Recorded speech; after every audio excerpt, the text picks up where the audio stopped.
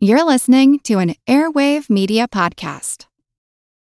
Without the ones like you, who work tirelessly to keep things running, everything would suddenly stop.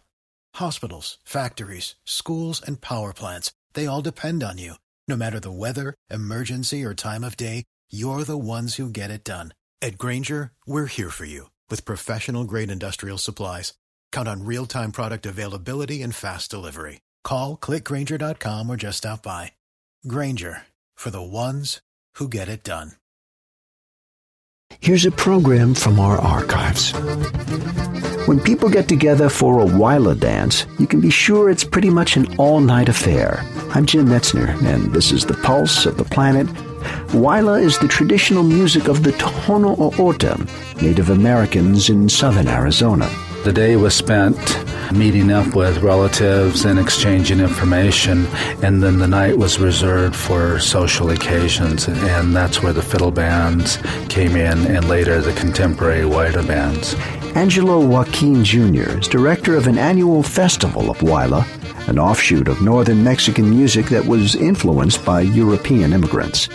In the late 1950s, the traditional Wyla fiddle bands began to incorporate electric guitars, and the dirt dance floor was lit by a single light bulb. Because there was no electricity in most of the villages on the reservation, a generator would be used to light this single light bulb and to run the amps. And inevitably, somebody would forget to put gasoline in this generator.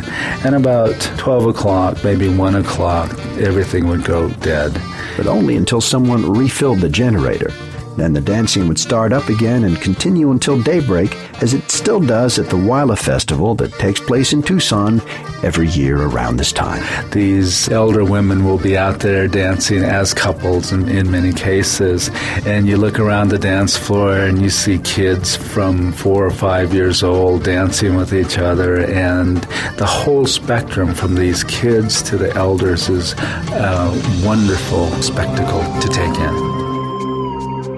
This archival program is part of our 30th anniversary celebration. If you want to hear more, check out our podcast.